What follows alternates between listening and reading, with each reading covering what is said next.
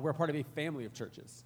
There have been 3 other churches that were birthed out of this church, and this morning, the Restored Church Los Angeles up in the valley is going to kick off their first public gathering like this, outdoors, in person. They've had a really hard time finding a space and a place. And they have that this morning. So real quick, I just want to pray through that. You guys can join us in prayer. It's a big morning for them. It's been a long time. I was talking to someone this past week, which is in tears, man. Like, I see this gathering in the church. I'm so excited I'm able to do that. And so I want to pray for them real quick. You guys join me. Father, as our and also our brothers and sisters at Restored South Bay are getting to gather, Lord, I just pray that your presence would feel tangible.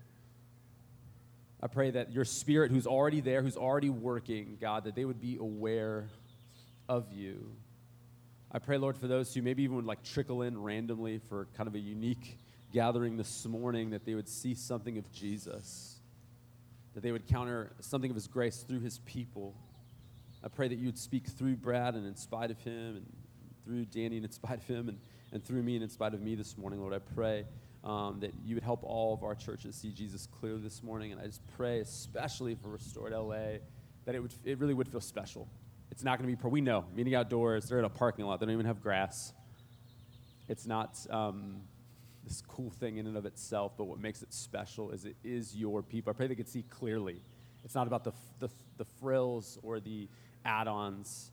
It's about your presence that manifests in a special way in the midst of your people that only happens through the church. It doesn't happen in an individual's life by themselves in the same way that it does through your gathered church. Scripture attests to over and over again. And so I pray for a sense of that as your church gathers in a special way this morning. In Jesus' name, amen. All right, guys, so we are in Romans chapter 1. I normally have an intro story to kind of hook you and make you feel comfortable, and the reality is today we're talking about God's wrath, okay? So I'm just going to dive in. I don't know any other way to do this. We're going to dive in and look at this, all right? So we're in the book of Romans, which unpacks the gospel of Jesus with precision. In Romans, Paul works through the most important and most pressing questions ever considered by the human race, with an insane attention to detail and a supreme level of logic, showing us how the gospel is the only answer to the questions, our deepest questions, and the only real solutions to our problems. Humanity is broken. I don't know if you've looked lately. This earth is broken. I don't know if and you don't just need the Bible, you just look online, you just look at anything online, really, but you read the news and you read your Bible and you can see it clearly. There is something wrong with us. And Paul's going to lay out with, again, precision, what is wrong with us, what the verdict is, and what we need. And his logic is so persuasive. I didn't realize this, but for over the first 100 years or so of Harvard Law School, they would make their students study the book of Romans, not because they wanted them to become Christians, but because they wanted to see masterful logic laid out. How do you build a case? That Paul doesn't just lay out a case, he even anticipates the questions you're going to ask to refute his case, and then beats you before you even ask. And as a matter of fact, there was a man, a black man, born into slavery in 1845 in Alabama. His name was Charles Octavius Booth. He's one of the gems of the church that we have forgotten, I think because he was black.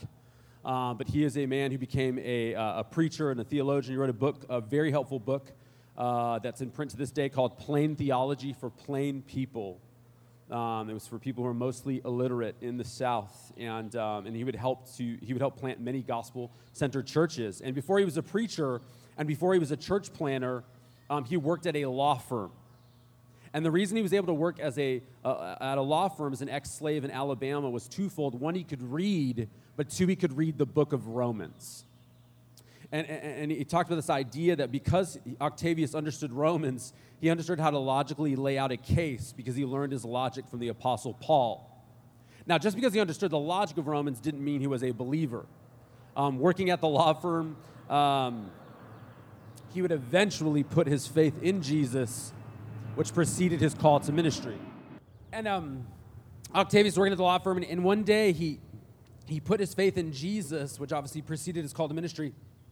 And he based it on the evidence of Romans. He said, based on the evidence of Romans, I cannot deny that I was a sinner before a holy God. Now, here's how his conversion happened. He applied the logic of Paul that he had studied many times and applied it to himself. And was like, oh, snap, this is a good case, and I'm on trial. All of humanity is on trial. All of humanity is in the need of saving. And so throughout the letter to the Romans, Paul starts with things most of us have observed in life. We know something's not the way it's supposed to be. It doesn't matter what your worldview is, your faith background. You know the world is not the way it's supposed to be. And the fact that you think there's a supposed to be proves you're not just a random accident. You know there is an ideal. You are homesick for something. And so Paul's logic throughout his letter is really persuasive, but what's the logic for? What's he trying to convince us of? And really it's this idea that only Jesus can solve the solutions to our problems. Jesus and what he has done for us in the gospel. And so this week, again, he wants to answer that question. Why can Jesus and what Jesus did for us in the gospel alone restore us, heal us, save us? And to do that, he's going to have to show us our need. Again, only those who believe they are sick will seek treatment. Or as you can ask my wife, only those who believe they are truly lost will pull out Google Maps. And so today he's going to show us how sin-sick and lost we are, how homesick we really are, how far astray we have moved. And to do that, we're going to look at Romans chapter 1, starting in verse 18. Okay, so verse 18. So here we go, Romans 1:18. It says, "For God's wrath is revealed from heaven against all godlessness and unrighteousness of people who by their unrighteousness suppress the truth." And so there's two things God's opposed to here in this text. They sound like kind of churchy religious words, even fundamentalist words, but really they're simple. Godless and unrighteousness. They deal with our brokenness in two categories. Godless is in our relationship to God. We have a fractured relationship to God. And unrighteousness is the brokenness. So there's the vertical relationship that's broken. Okay, that's godlessness. Unrighteousness is our fractured relationships with each other. The fact that for many of us, our families are not what we want them to be. Our friendships are never quite what we want them to be. And by the way, that's not just how they treat us. If we're honest, and many of us struggle with that, but if we're honest, we aren't who we want to be in our families. And we don't show up in our friendships the way that we want to show up. And so that's a picture of unrighteousness. It's instead of being loving, humble, and truthful in our relationships, we tend to be selfish, proud, and even manipulating. We seek to get what we want from people. That's the human condition. But it starts with a godlessness. This fractured relationship vertically leads to a bunch of, like a sad mosaic of bad relationships down here, horizontally. And so God's wrath is against people who, by their unrighteousness, suppress the truth, right? So their sinful attitudes make them suppress or push down or bury the truth. Now, suppression, just so you know, it's not the same thing as ignorance. It's not, I had literally no idea. Often it's, I kind of had an idea and I wanted to bury it, right? It's how corruption exists in governments. It's how abuse gets covered up in governments and schools and even churches. It's we kind of knew, but we wanted to suppress it for a reason. It's burying the bad lead. It's like it's there, but you refuse to look at it. I didn't think I'd ever use this as an illustration, but I remember back when I was in high school, there was a song, an R&B song by a guy named Mario Winans called "I Don't Want to Know." I don't know if you guys remember this song. Anybody? Okay, maybe just me. Yeah, me, Veronica, and David is the usual sitch. Which, again, by the way, if you'd have told me I'd be using an early 2000s R&B reference in a sermon, I would have said, that's crazy, but here we are today, all right? And so the lyrics to the chorus went like this, okay? I don't want to know if you're playing me, keep it on the low, because my heart can't take it anymore, all right? It's a song about the pain of being cheated on, right, by a partner, by a significant other. Now, the interesting thing about the song is he actually is laying out why he does know this girl is cheating on him. He's laying it out the entire time, but he keeps coming back to, I don't want to know. And he basically just doesn't want to look reality in the eye, right? That's what Mario's dealing with. I don't want to look at this. I don't want to. I know, but I don't want to know, right? And this is true actually in many relationships where there's been infidelity. I've had to sit with couples. A lot of times, one spouse actually had an idea things weren't what they seemed like, but they really didn't want to dig and look until they just couldn't avoid the truth anymore. Oftentimes, we know, but we don't want to know. We don't want to stare reality in the face. And that might be true of our relationships with others. We really don't want to stare reality in the face when it's us in the mirror. I'm in a counseling cohort. As a lot of you guys know, I'm learning how to care for people better. We're getting some phenomenal training with some really great licensed therapists from Redeemer Counseling Center in New York City. And this past month, it was a sad deep dive into addictions, substance addictions, and sex addictions, okay? And it was very, very, it was heavy and it was intense. But I remember there was this concept we dug into, this phrase just popped to me. It said, self-deception is the cornerstone of addiction. Self-deception is the cornerstone of addiction. And if you've ever dealt with someone with deep addiction, you've seen some of this before. Self-deception, where you say things like, I'm fine. I can stop when I want to. This isn't that bad. I deserve this. They wouldn't care. Right? And you see that as humanity, we know, but we don't want to know. We don't want to own it. And again, this might be, at a kind of a macro level in your own heart. This might show up at a larger level in your relationships, like I just mentioned. But this happens at a societal level, at a super macro level. As a society, we have done this with all kinds of areas. It's why many people have an absolute inability to acknowledge the deeply racist history of this country and its ongoing effects. I know, but I don't want to know. I'll give you another one. Our society's insistence that abortion is a healthcare issue. Saw an article 2 years ago. Abortion was not just one article. There are many. Abortion was the leading cause of death 2 years ago. 42 million of them. By the way, they don't count as deaths in the way that we count deaths, but they are deaths. 42 million image bearers of gods who had their life cut way too short. It's not a small problem the way our culture and politicians talk about it. We know the value of life, right? That's why COVID's a big deal. It's not even touching 1% of this thing.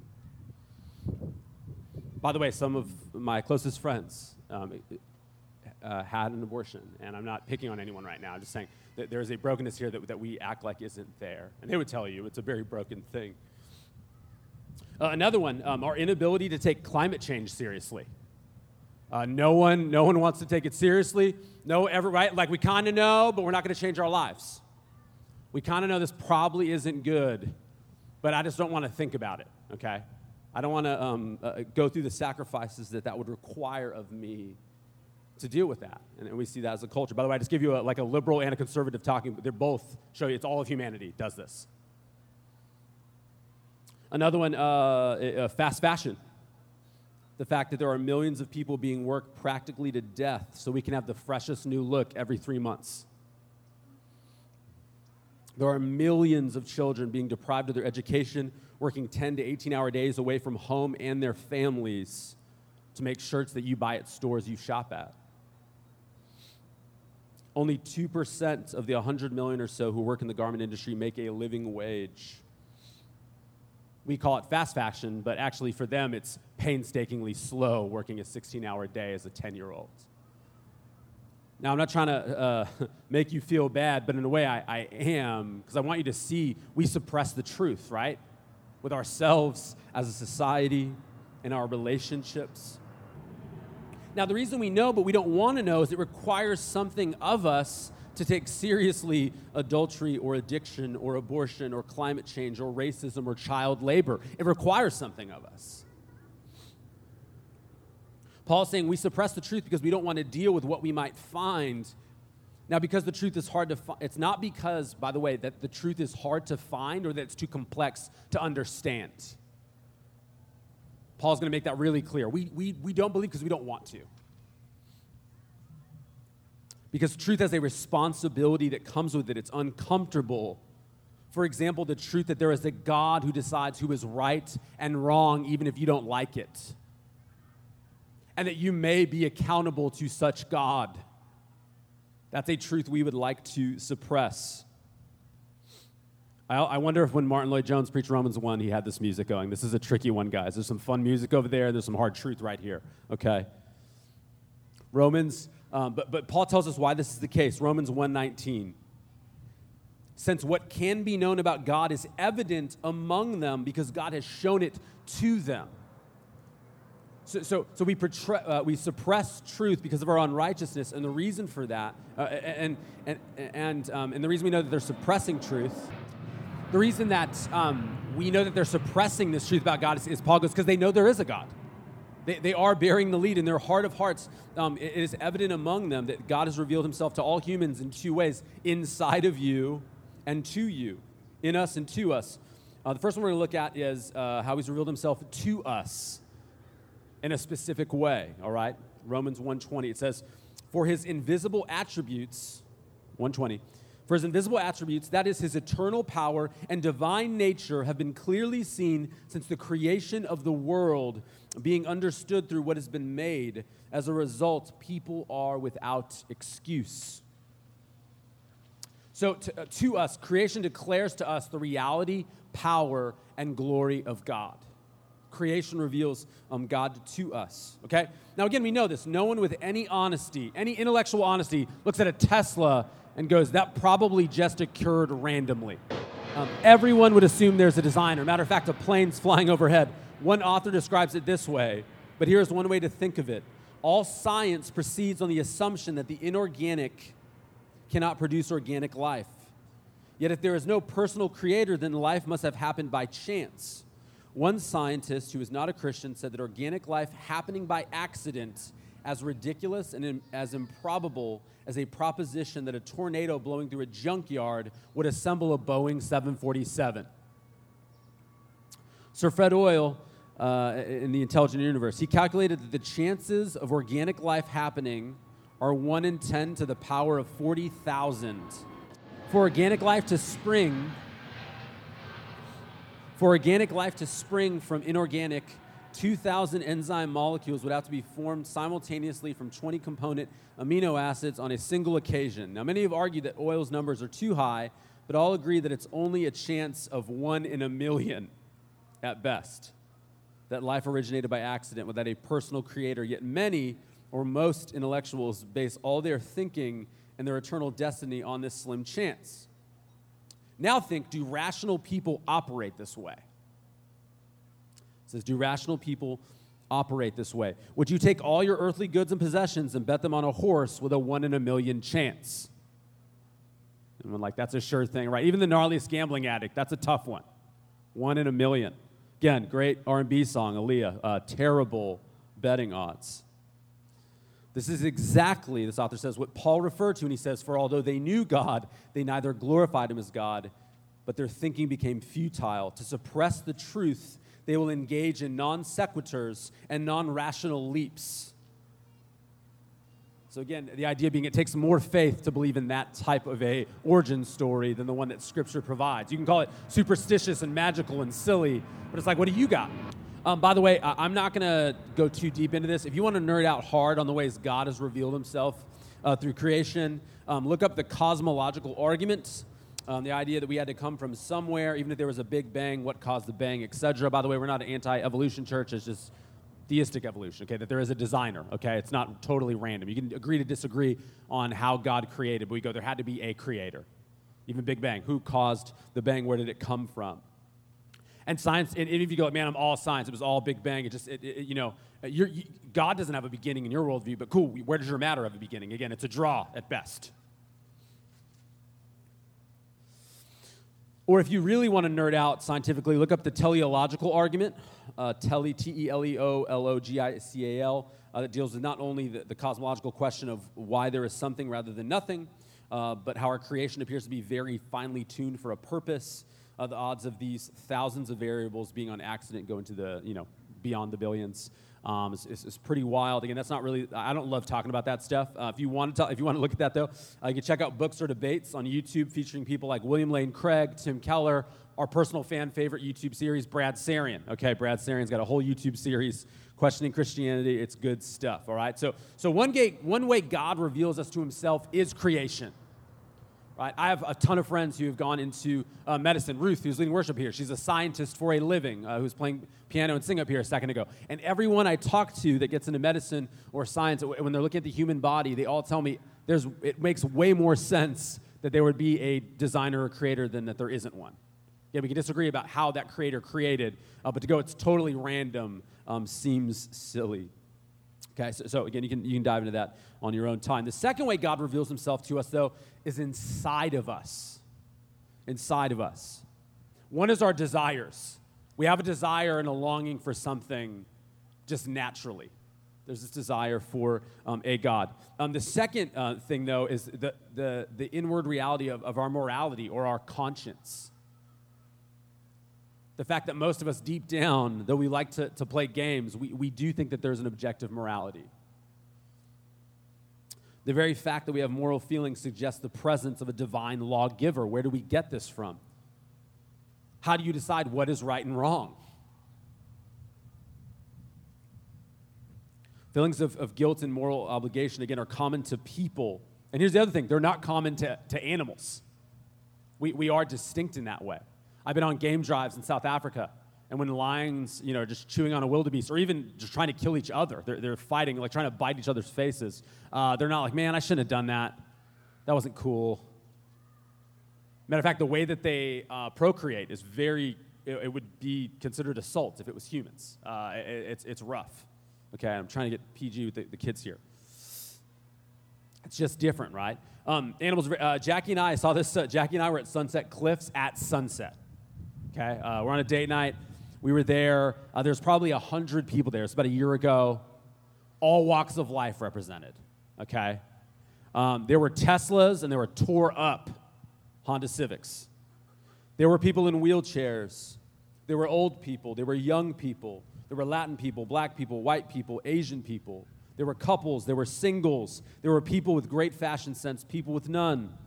People with boat shoes on, people with Jordans on. You get the picture. They're all very, very different, but they were all doing the exact same thing. Wow. Appreciating beauty at the exact same time as the sun set. They're appreciating beauty. Now, while that was going on in the human kingdom, okay, this is San Diego. There was a grip of dogs present. More dogs than I wanted there. It's a rumor that because I have a dog now, I'm a dog guy. No, I like my dog. It's a little. And I don't think it's a person, but I love him. There's a ton of dogs there. None of them, not to a dog or a lass or whatever. None of them are like this. They're all trying to kiss each other's butts. They're trying to eat stuff disgusting to eat.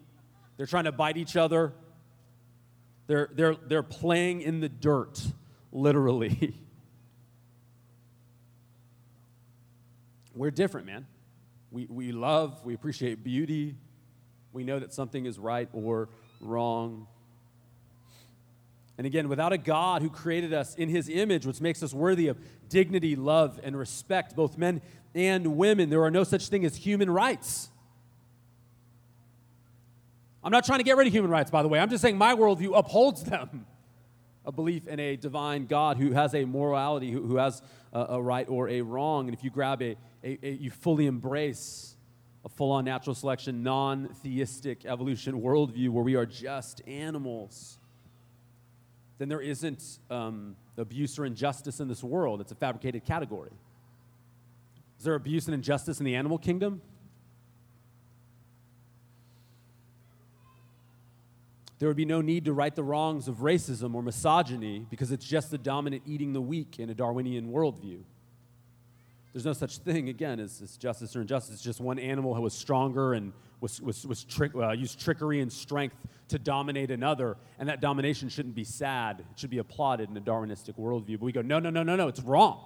There's something in us that sees this is wrong. This isn't okay. Human beings aren't meant to be chained up. Human beings aren't meant to be assaulted. Human beings aren't meant to be abused. Without a divine lawgiver, we wouldn't need to concern ourselves with the plights of the poor or the weak or the physically disabled. And by the way, in civilizations where there isn't a sense of a divine lawgiver, all those things are true.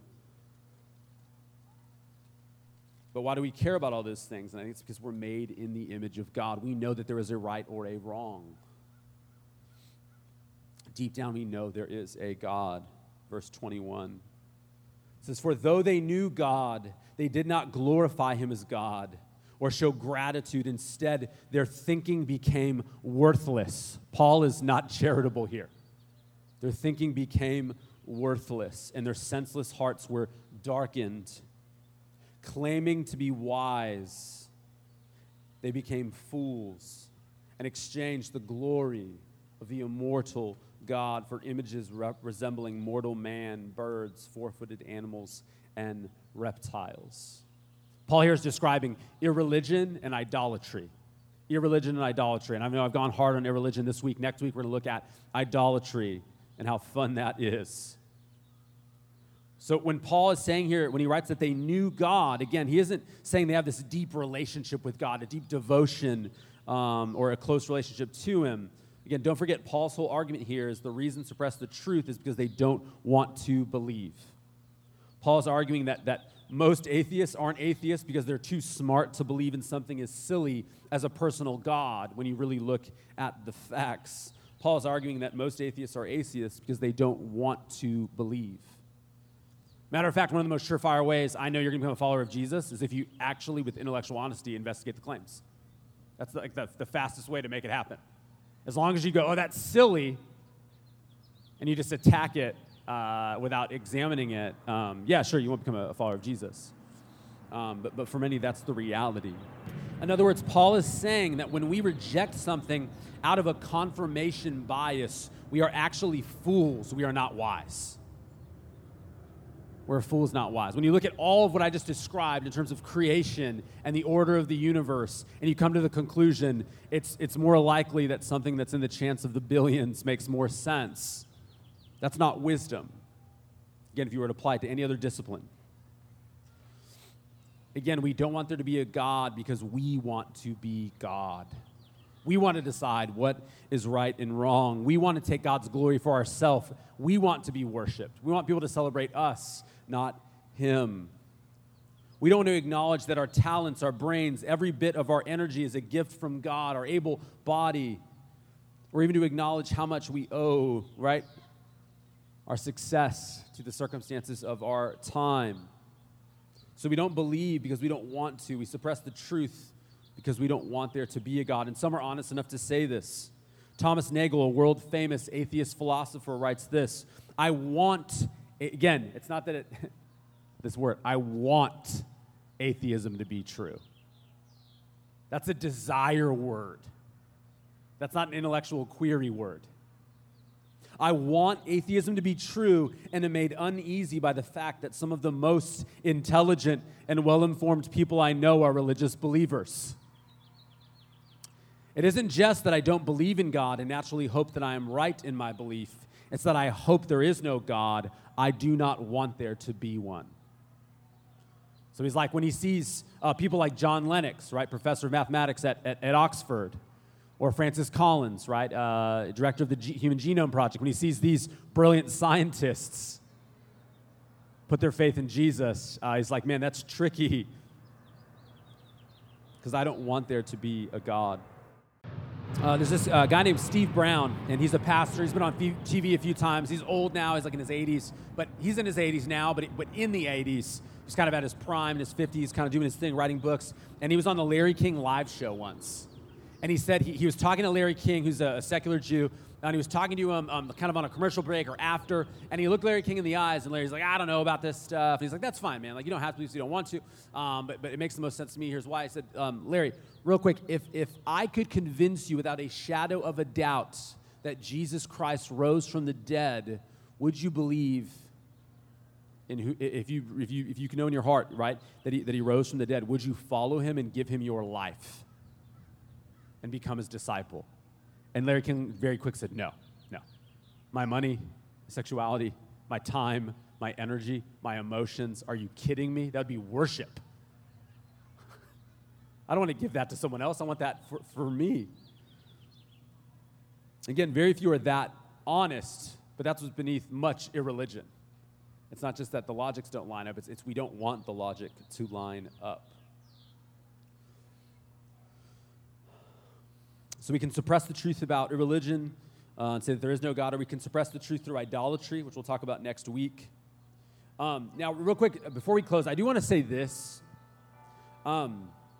Well, the truth that humans don't believe in God because we don't want to is true. I think that's consistent, and Scripture just taught it, so I think it's true. I know it's true. I believe it's true.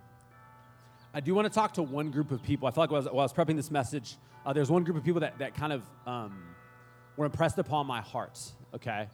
And these are the group of people who stopped believing because they've been hurt by people who claim to be followers of Jesus. They've been hurt by people who claim to be followers of Jesus, and then they stop believing. Now, what you need to know about that is the principle still is true. That's not a logical decision. I want you to see that. It's emotionally reasonable to me. When I'm hurt, I want to reject the people who have hurt me. And if the people who hurt me, if I can reject the thing that they say their entire life is all about, that's a great way to reject them. I might want to do that. But I want to say, if you're in that space or someone you love is in that space, abandoning Jesus won't heal the wounds inflicted on you by those who claimed to follow him. Christians are sinners. They will hurt you. We will hurt each other. But then there are other people who did atrocious things in an unrepentant way, who clearly are not followers of Jesus according to what Jesus says about what it means to be his follower. And we have to let what he says about following him define what followership is, not what people have done as expressions of that. But either way, abandoning Jesus will not heal the wounds of those who claim to follow him inflicted on you. In fact, you'll be pushing yourself away from healing. Now, you may need to find space from those specific believers. You might need to find a new church. You may need to dive in with a good Christian therapist, but please don't walk away from Jesus because his church didn't reflect him well. You need him, and he loves you. In our deepest pain, we'll be most tempted to change our theology. But actually, in our deepest pain, we're the least qualified to change our theology. So again, it's true. In those moments, we wouldn't be believing because we don't want to. But it's pretty understandable why you don't want to. But I just want to say, as much as I do understand that, I'd love to talk to you and sit with you if that's been your story. Don't push Jesus away. I promise. No one else is safe like he is safe. I get you being suspicious of everyone but him. At some sense, because of what Romans says about humanity, we should all be suspicious of each other at some level. But you don't need to be suspicious of him. And he can handle your suspicion, by the way, if you're honest with him. So before we close, I do want to say this. I've just laid out part of Paul's argument for why we are not righteous before God. Aren't you glad you came to church this morning? Full of hope, full of faith, full of joy, full of peace. What I want you to see is he's laying that out to show you, which we're going to continue to get into, that there is a righteousness available apart from our performance, apart from the law. God has a way of cutting through our suppression in love. What we see in the gospel is that righteousness is not a standard he judges us by, but a gift that he gives to us. The gospel shows you that even though all of us alike have turned away from God, right? Another night, right? We're all naughty by nature, right? 90s hip hop reference.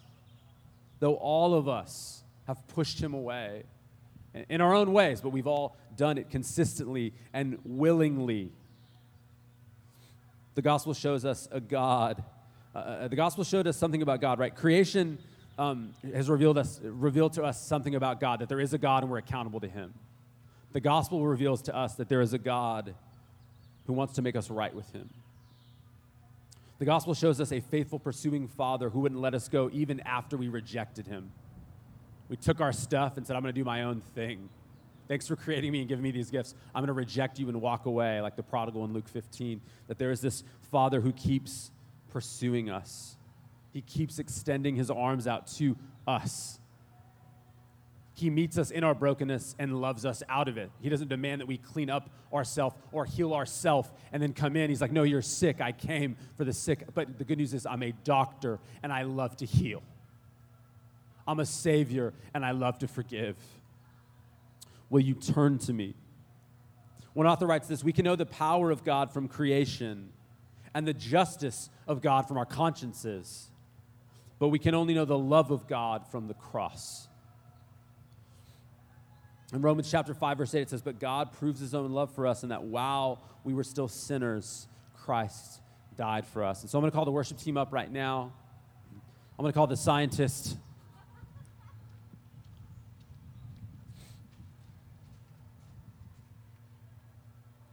It's true, according to this passage, we've been God's enemies. But it's also true that God loves his enemies. Jesus died for his enemies to make us family, to make us friends, to reconcile us again. Again, the chasm was so big, only he could cover it, but he did cover it, friends, completely and fully.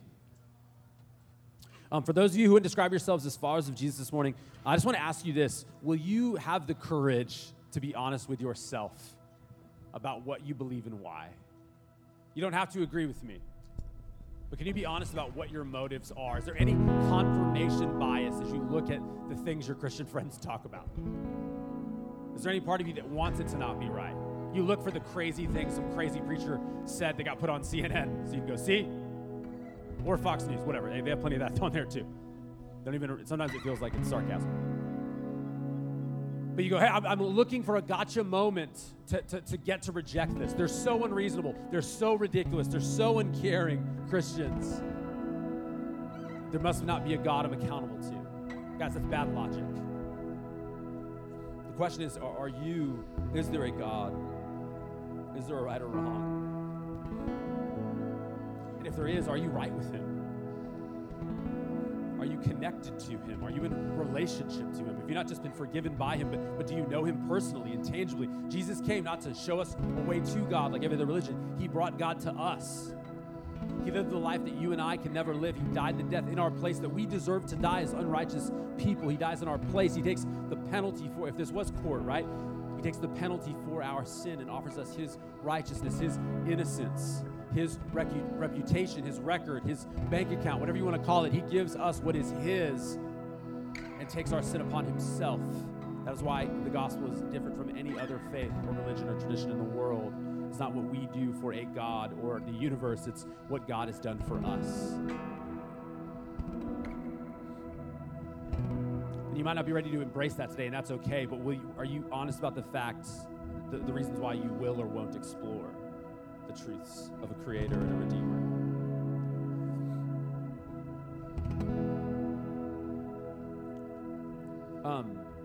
For those of you guys who claim to be followers of Jesus, can you also be honest with yourself that you often suppress truth? That some of us live functionally like atheists, which is definitely worse than being a real atheist. Like with our life, we act like it's just us. We act like our actions only impact us. It's just about us and our life and our family and our story. That we're not accountable to him. That he's not worthy of our worship. Some of us live like we don't, like he's not worthy of worship. By the way, I do that too sometimes. We don't acknowledge him. We don't obey him like we ought to.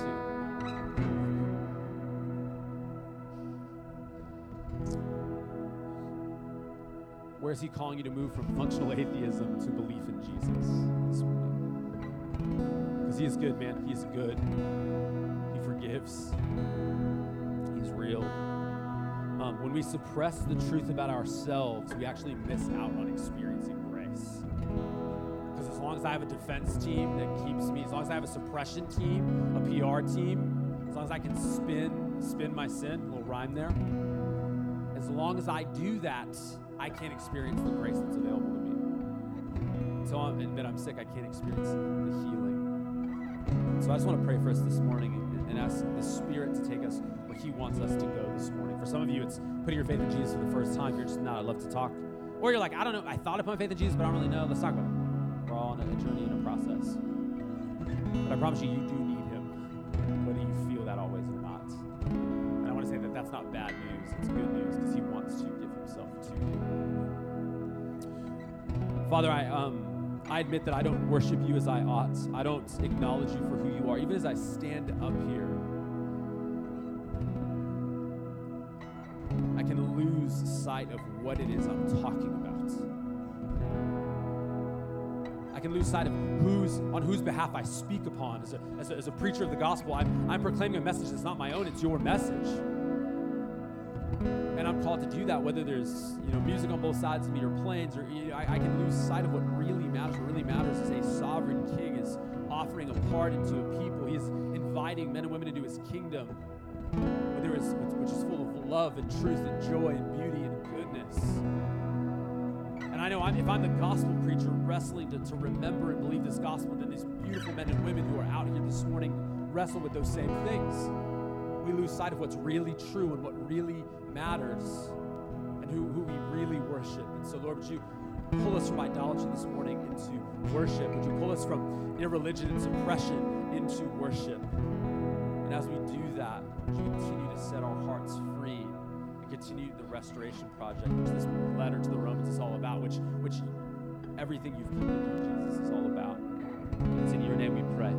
Amen. Would you guys stand to worship our King?